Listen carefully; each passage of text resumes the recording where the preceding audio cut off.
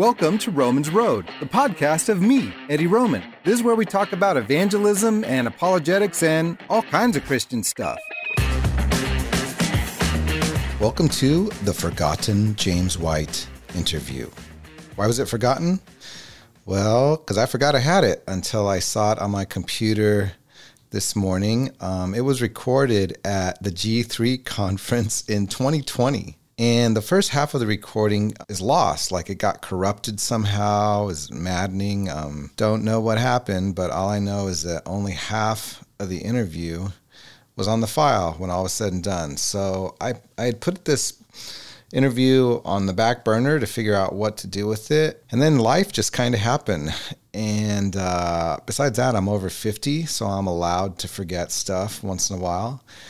And anyway, the part that was salvaged begins with a discussion on the Catholic Church and how it claims to be the one and only true church. You know, the church that gave us the Bible, the church with the Pope, who's supposedly the earthly representative or vicar of Christ. And so it's a great interview. He touches on baptism and some other things. And we're going to get to that in just a minute. But first, I wanted to take a look at a blog post I just saw today from Josh Boyce. I don't know. I've never heard his name pronounced, but I do know that he is the guy who invented the G3 conference.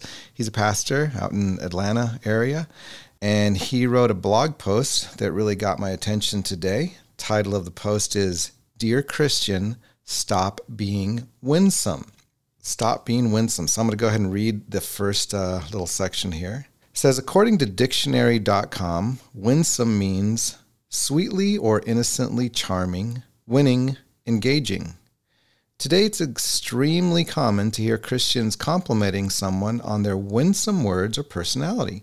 While there is certainly nothing wrong with being kind or meek, the church must come to understand that winsomeness is not part of the fruit of the Spirit. Certainly the reputation of being a jerk is not becoming of a Christian, but being people of the truth and communicating the truth in love is a missing reality in much of evangelicalism. Man, are you more concerned about being nice than being truthful? You know, do you find yourself stopping short of telling the hard truths of Scripture because you think, well, that's just not going to go over well. I don't want to seem mean. And man, I've seen this attitude among Christians most often in the area of evangelism or criticism of evangelism. People are trying so hard to be nice that they leave out the truth, you know? Are you okay with telling someone Jesus loves you, but not comfortable with saying, you need to repent, I don't want you to go to hell? If so, why is that? Like, why is it that it's hard to say the hard things? Well, I think this issue of trying to be winsome has a lot to do with it. You know, I don't know how many times well-meaning Christians have approached me while I'm street preaching or doing my paint board and basically just explaining the gospel to people. And Christians have come up to me and they've tried to take me aside and basically say something like, hey, let me give you some advice. You need to be a little more winsome, or you need to be nicer. And, you know, I've been told not to mention hell, not to tell people to repent. I've been told like how to do my job by all kinds of people who aren't doing any kind of evangelism at all, but also by some who do evangelism, but the kind of evangelism that only talks about the love of God and never touches on the reason we should care that God loves us, that he could forgive us of our sin. You know, so many people just avoid any kind of what they see negative or mean aspects of the gospel. They don't want to talk about judgment or sin or repentance or hell.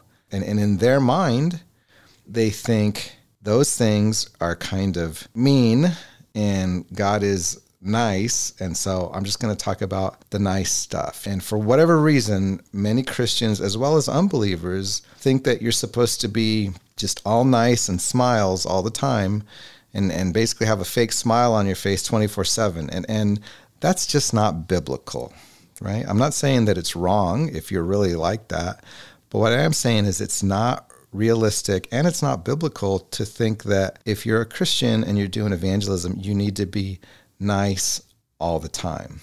Let's go back to this article here. It says, winsomeness can silence the church's prophetic tone. Today, the tone police are working overtime. If you dare share the truth on social media, you will be muzzled, silenced, and canceled. We are being conditioned by the mob to be winsome and nice to everyone. In the process, the church is being muzzled and the prophetic tone is being policed. It's very common to hear Christians being lectured about their tone. For instance, how many times have you heard the following statements? People do not care how much you know until they know how much you care. I've heard that one a lot. And then another one, you will catch more flies with honey than vinegar. And so both of those statements, man, I have heard them a lot from different, even pastors from the pulpit saying these things. And the bottom line is these statements are not from the Bible. They are someone's opinion about how you should do evangelism. You know, people do not care how much you know until they know how much you care. That statement, man, it's just a fallacy because it presupposes the idea that if you are evangelizing, the reason you are there is because you want this person to know how smart you are, right? They don't care how much you know.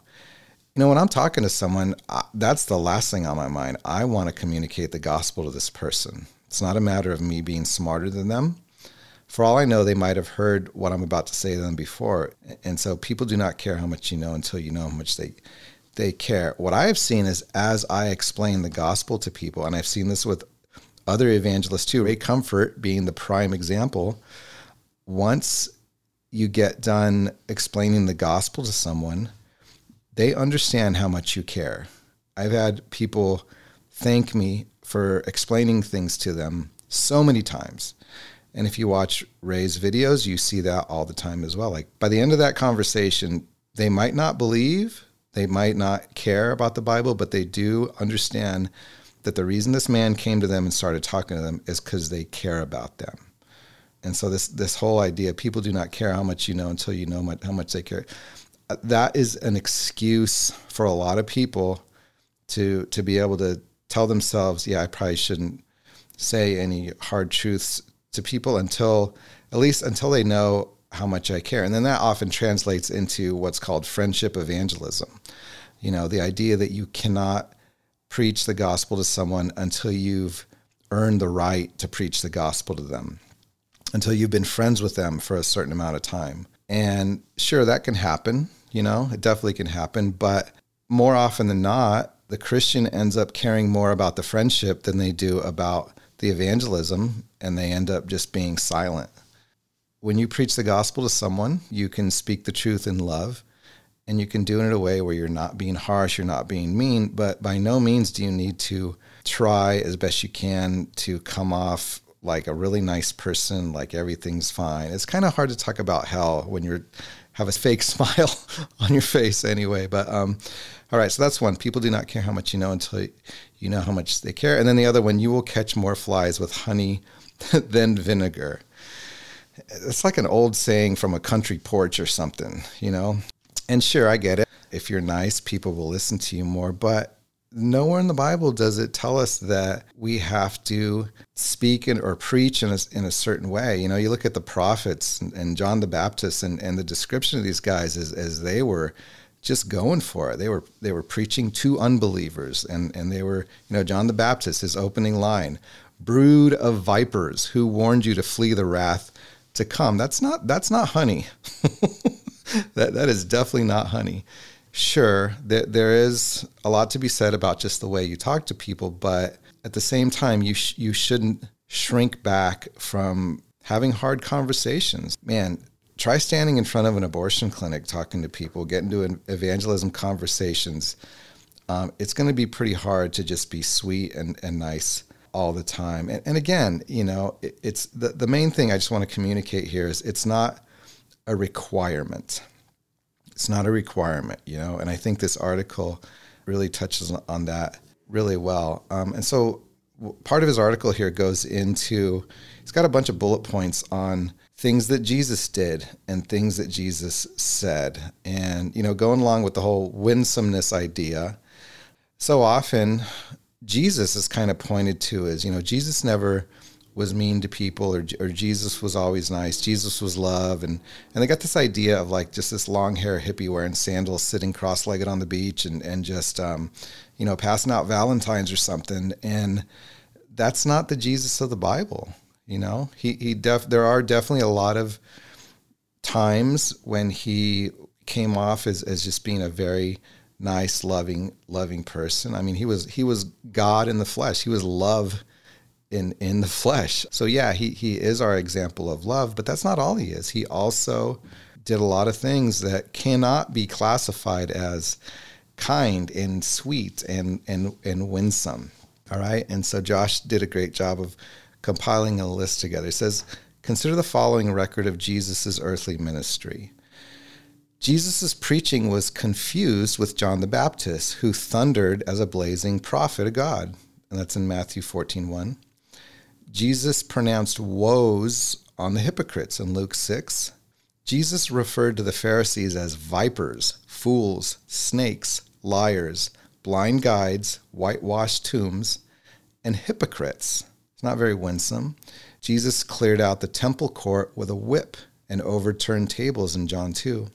Jesus pronounced judgment on the religious leaders of Jerusalem as greedy, self-indulgent, and wicked sons of the devil, claiming they do not belong to God. And that's in Matthew 8 and Matthew 23. Jesus, he went off on these guys. Nothing about it was winsome or sweet. Can't see him doing that with a smile on his face. Jesus claimed to bring division rather than peace in Luke 12. Jesus said to Peter, "Get behind me, Satan," in Matthew 16. Jesus called the unbelievers an unbelieving and perverse generation in Luke 9, and Jesus said he came to bring fire on the earth in Luke 12. And then the one thing that so many Christians have a hard time doing is just talking about hell, and yet in Matthew 18, Jesus preached of hellfire for the unrepentant. You don't have to be a sweet, always smiling person every time you do evangelism. We definitely want to walk in the Spirit. We definitely want to live in patience and kindness and gentleness and self-control. That should be our normal way of life. And yet there are times that just isn't going to apply. It's just not always requirement. That's the main thing. There's no biblical evidence of that. There's no proof. It's more of a preference issue. And if you are the kind of person who is like that naturally, then that's great. But it's not right for us to require that of Christians to do evangelism. It's not an issue. If you're a serious person who feels like you're faking it every time you smile, well, then don't smile. Speak the truth in love. And think about that. We're called to speak the truth in love. What does that mean? So a lot of people take that word in love, and that's where they get we got to be nice. We got to be kind. We got to be smiling. If you're a lady, you got to be wearing the flowered dress or whatever it is that your picture of in love would be. Well, speaking the truth in love just simply means speaking the truth while practicing love, while practicing 1 Corinthians 13. Let's check out 1 Corinthians 13 for a minute. This is the description of biblical love. So as I go through this, just keep this in mind. Is there anywhere in here that says what your countenance or your face needs to look like? Like does this have to do with being winsome? Beginning at verse 4, love is patient, love is kind, and is not jealous. Love does not brag and is not arrogant. It does not act unbecomingly. It does not seek its own. It is not provoked. Love does not take into account the wrong suffered. It does not rejoice in unrighteousness, but rejoices in the truth. Bears all things, believes all things, hopes all things, endures all things. Love never fails. In verse 4, it says love is kind. And some people might take that and it's like, see, you got to be kind. You always, but again, the word kind is not the same as the word winsomeness and trying to put up this front and always trying to present yourself as a certain way. No, kindness could be you're giving something to someone in a kind way. If you're talking to a homeless person and in the middle of the conversation, you hand them something, maybe you hand them some brand new socks or whatever you have in your evangelism kit, that is kindness. You're being kind to that person. That's different than winsomeness. So I think it's just important to think about that. Don't get me wrong. Again, I am not saying that if you're an evangelist, you just need to be tough and you need to be bold and you need to be calling out sin every second of the day.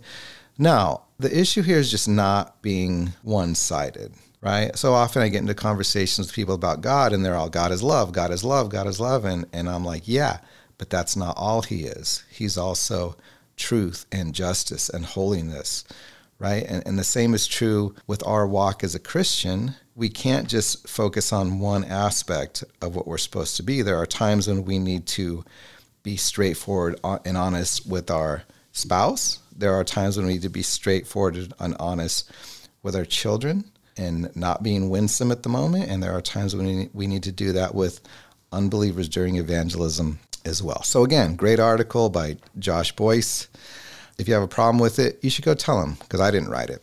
Okay, without any further ado, since there's already been 2 years of ado, whatever that even means, here is the interview, the lost, forgotten interview with James White. Let's say me and you are sitting, we're on the sidewalk. We're not sitting out of Temple Square. We're sitting in front of a Catholic church, and someone's listening to us for a while, and they say, you know what? They say the Catholic Church is the true church ever since Peter. There's always been a pope, and what are you guys doing? Why don't you join the true church? So how do you answer the objection of this is the true church, we've always been the true church, and that's right. That's just how it is.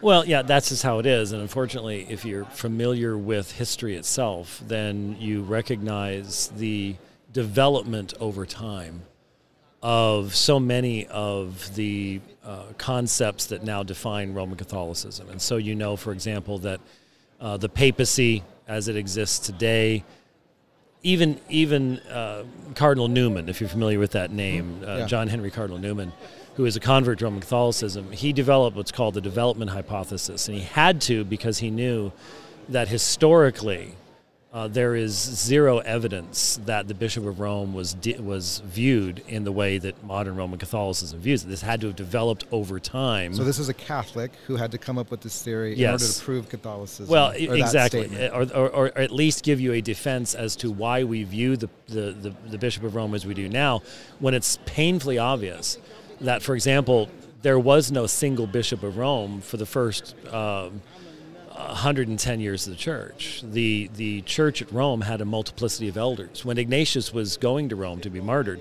he did write a letter ahead to the church at Rome. What's interesting is while he addressed the bishops of the other churches to whom he wrote, he did not address the bishop of the church at Rome, because there was no single bishop.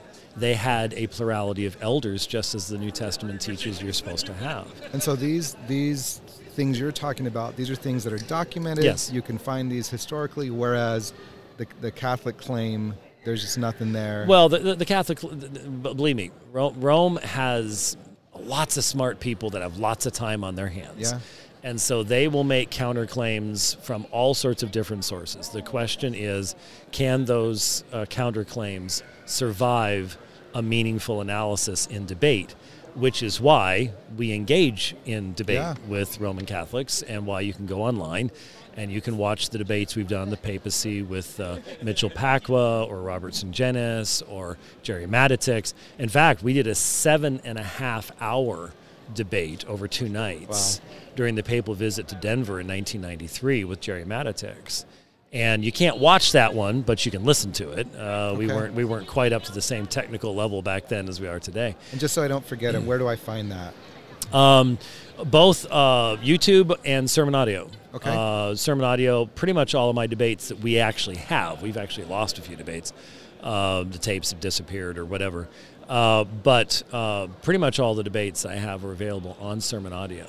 So you can listen to those debates, see how the presentation can be made, see how it survives cross-examination. That's really, to me, the ultimate test. Yeah. Is can it survive cross-examination? It's easy for someone to make a claim and sound really, good about it if no one's asking them to prove it. If no one is exactly. That's the value of debate. Yeah. Is the ability to engage in cross-examination.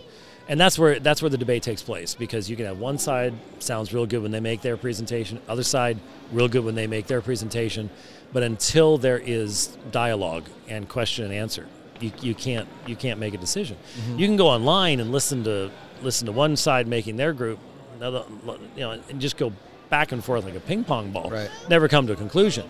When they have to sit down and answer each other's questions, that's where the debate has the great advantage. Yeah, and if you're listening to this and you've never heard or seen one of James's debates online, I suggest that you do that, because you will learn so much about apologetics and also about how to behave as a Christian while you're talking to someone, and that especially when they're not acting as a Christian toward you. Well, that's actually the next thing I wanted to just kind of get into.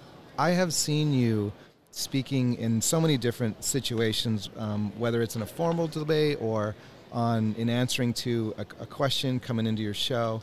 And one of the things that I just really have always appreciated is your ability to just be in the middle of being roasted by someone who's angry at you or is making some outrageous claim that just isn't backed by anything, and they're just forcing themselves and basically just your ability to be very calm and focused and keep to the issue in the middle of all that. And one of the questions I get asked a lot, because I teach an evangelism class at my church, one of the questions is, how do you not get mad? How do you keep cool? And I know for you, from things I've heard in the past, it really has to do with it seems like a lordship issue. Like you are conducting yourself in a way that your Lord demands of you or would want of you. You're doing things in a way to where you're just, to put it simply, you're acting like a Christian in the middle of answering these questions. So if you could give us any just kind of insight or just something you think of when it comes to that whole issue of just acting like a Christian in the midst of being attacked or. Well, some of it is just how you're built. Some people respond very negatively to attack and to vitriol and so on and so forth. I discovered when I first debated Jerry Matitix in August of 1990, my first moderated public debate, that when my opponent starts getting nasty and starts throwing out strange stuff and starts violating the rules of the debate, I just become more calm because I figure I'm winning. Right. So why get in the way? The audience is figuring it out. Well, I have to trust that. No, I realize there are going to be people in the audience. I realize going into any debate that there are certain people on my side that are not going to hear a word the other guy so true. that the other guy says, and there's people on his side that are not going to hear a word that I have to say. So I can't even worry about that. I don't even factor that in. It's the people in the middle that actually are weighing stuff. They're the ones that I'm most concerned about, and therefore, if they start doing the things that they're doing, I'm just. It's like rope. Here, you want some more? You want some more? Right. Great, fine. Because if I start acting like them, then I'm getting in the way of what the Lord's doing in that sense. So we discovered early on that the nastier the other side gets, the more focused I become. I just become more focused upon the subject of the debate, the topic of the debate, taking the arguments apart, exposing the presuppositions, and just going from there. So. There are certain standards that if you're going to be a Christian, you have to uphold. And you can't get down and wrestle in the mud in the same way as other people. And now, are there times that gives them an advantage? Yeah. There are times when that gives the other side an advantage, but you just have to leave it to the Lord. I want to leave behind a legacy of material that will be beneficial to the next couple of generations. And the problem is if you give in even once, to that temptation. That's what people are going to look at. They're not. Yeah. You could resist it 99 The times soundbite. out of 100. That one soundbite. Yeah. That's unfortunately how it works. Okay. Starting to get a little loud around here. I got one more question, and this is one that just constantly comes up. Not only from people that I might talk to, people who are in a cult, and also the Christians in my church. One of the main questions I get is, what do you do with Acts 2:38?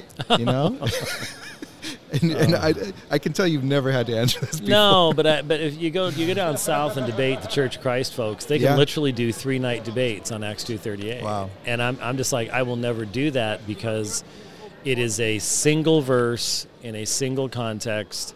And if you can't see that needs to be taken within the context of entire books on the subject of justification, like Romans or something like that, I'm not gonna be able to convince you otherwise. And so, and Acts 2:38 actually has implications beyond just the concept of baptismal regeneration or baptism for salvation, something along those lines. It actually comes up in other contexts in regards to who the promise is to be given to. This promise is to you and to your children. My Presbyterian brothers like to use that and forget that the rest of the verse says, and to as many as the Lord God shall draw unto himself. So to you and your children becomes the basis of baptizing children of the covenant promise. But what happened to, and to as many as the Lord your God shall draw unto himself? So it is important to be able to give a meaningful interpretation. It is important to be able to discuss what's going on in Acts chapter 2. These are Jews responding to a Jewish presentation that they have crucified their Messiah. They are pierced to the heart. What shall we do? And basically they're thinking, if we've crucified the Messiah, we're done. That's it. Yeah. So repent and believe. Your sins still can be washed away. Repentance is still possible. You are not outside the range of help. There is truth for you. There is good news for you. That's what they needed to hear. Yeah. But what's also in the promise is, and this promise isn't just for you and your children, that is the Jews, but for as many as the Lord God will call himself, Gentiles. And so here you see Peter at the beginning. He's not going to be consistent in Acts 10 until you have to drop a sheet on his head 3 times. But even Peter is understanding, yes, this is a message that is to go out to all. Jesus had taught that, but man, it took a lot of effort to get the apostles to really see what that was going to mean in the long haul. So, yeah, vast majority of verses, James 2, if you're talking with Mormons, they want to do James 2:20. John 14:28 with Jehovah's Witnesses. They will have these verses partially memorized, right, but the vast majority of them do not know what the context of it is. Well, that's one thing I've learned, if anything, from your programs, is just the majority of apologetic arguments are going to come down to read the whole thing in its context, figure out what it's talking about, and it's going to be something else. You have to be able to educate the person, and they can tell whether you are just giving, some sort of a surface level answer, or whether you really have dealt with the text in its context. They can tell, and if they can tell you know what you're talking about, you're probably going to end up controlling the conversation. Yeah, that's been my experience. Okay, well, thank you so much for answering these questions. I will let you get back to schmoozing or whatever you do here. I'm preaching at 9 o'clock in the morning, so I've got to go finish my sermon. Okay. Well, I will be there. Well, thanks again so much. Thank you very much. God bless. If you've enjoyed this podcast, please give it a good review on iTunes. This is the best way for others to notice Romans Road and give it a listen. The more Christians listening and learning how to evangelize, the more we glorify the Lord. Ray Comfort here. If you haven't yet subscribed to this podcast, please take a moment to do so now. On your phone's podcast app, search for Romans Road, and when you find it, hit subscribe. It's free, and by doing so, you'll get all episodes past, present, and future. Then, when you're finished, head over to livingwaters.com for a huge collection of evangelism videos, articles, tracts, and resources to help you share the gospel with those around you. That's livingwaters.com. Thanks for listening to Romans Road. If you want to learn how to evangelize, check out my book, Search and Rescue, available at eddieroman.com. On my website, you'll also find videos and other things to encourage you to preach the gospel to your friends and family. That's eddieroman.com. See you next time.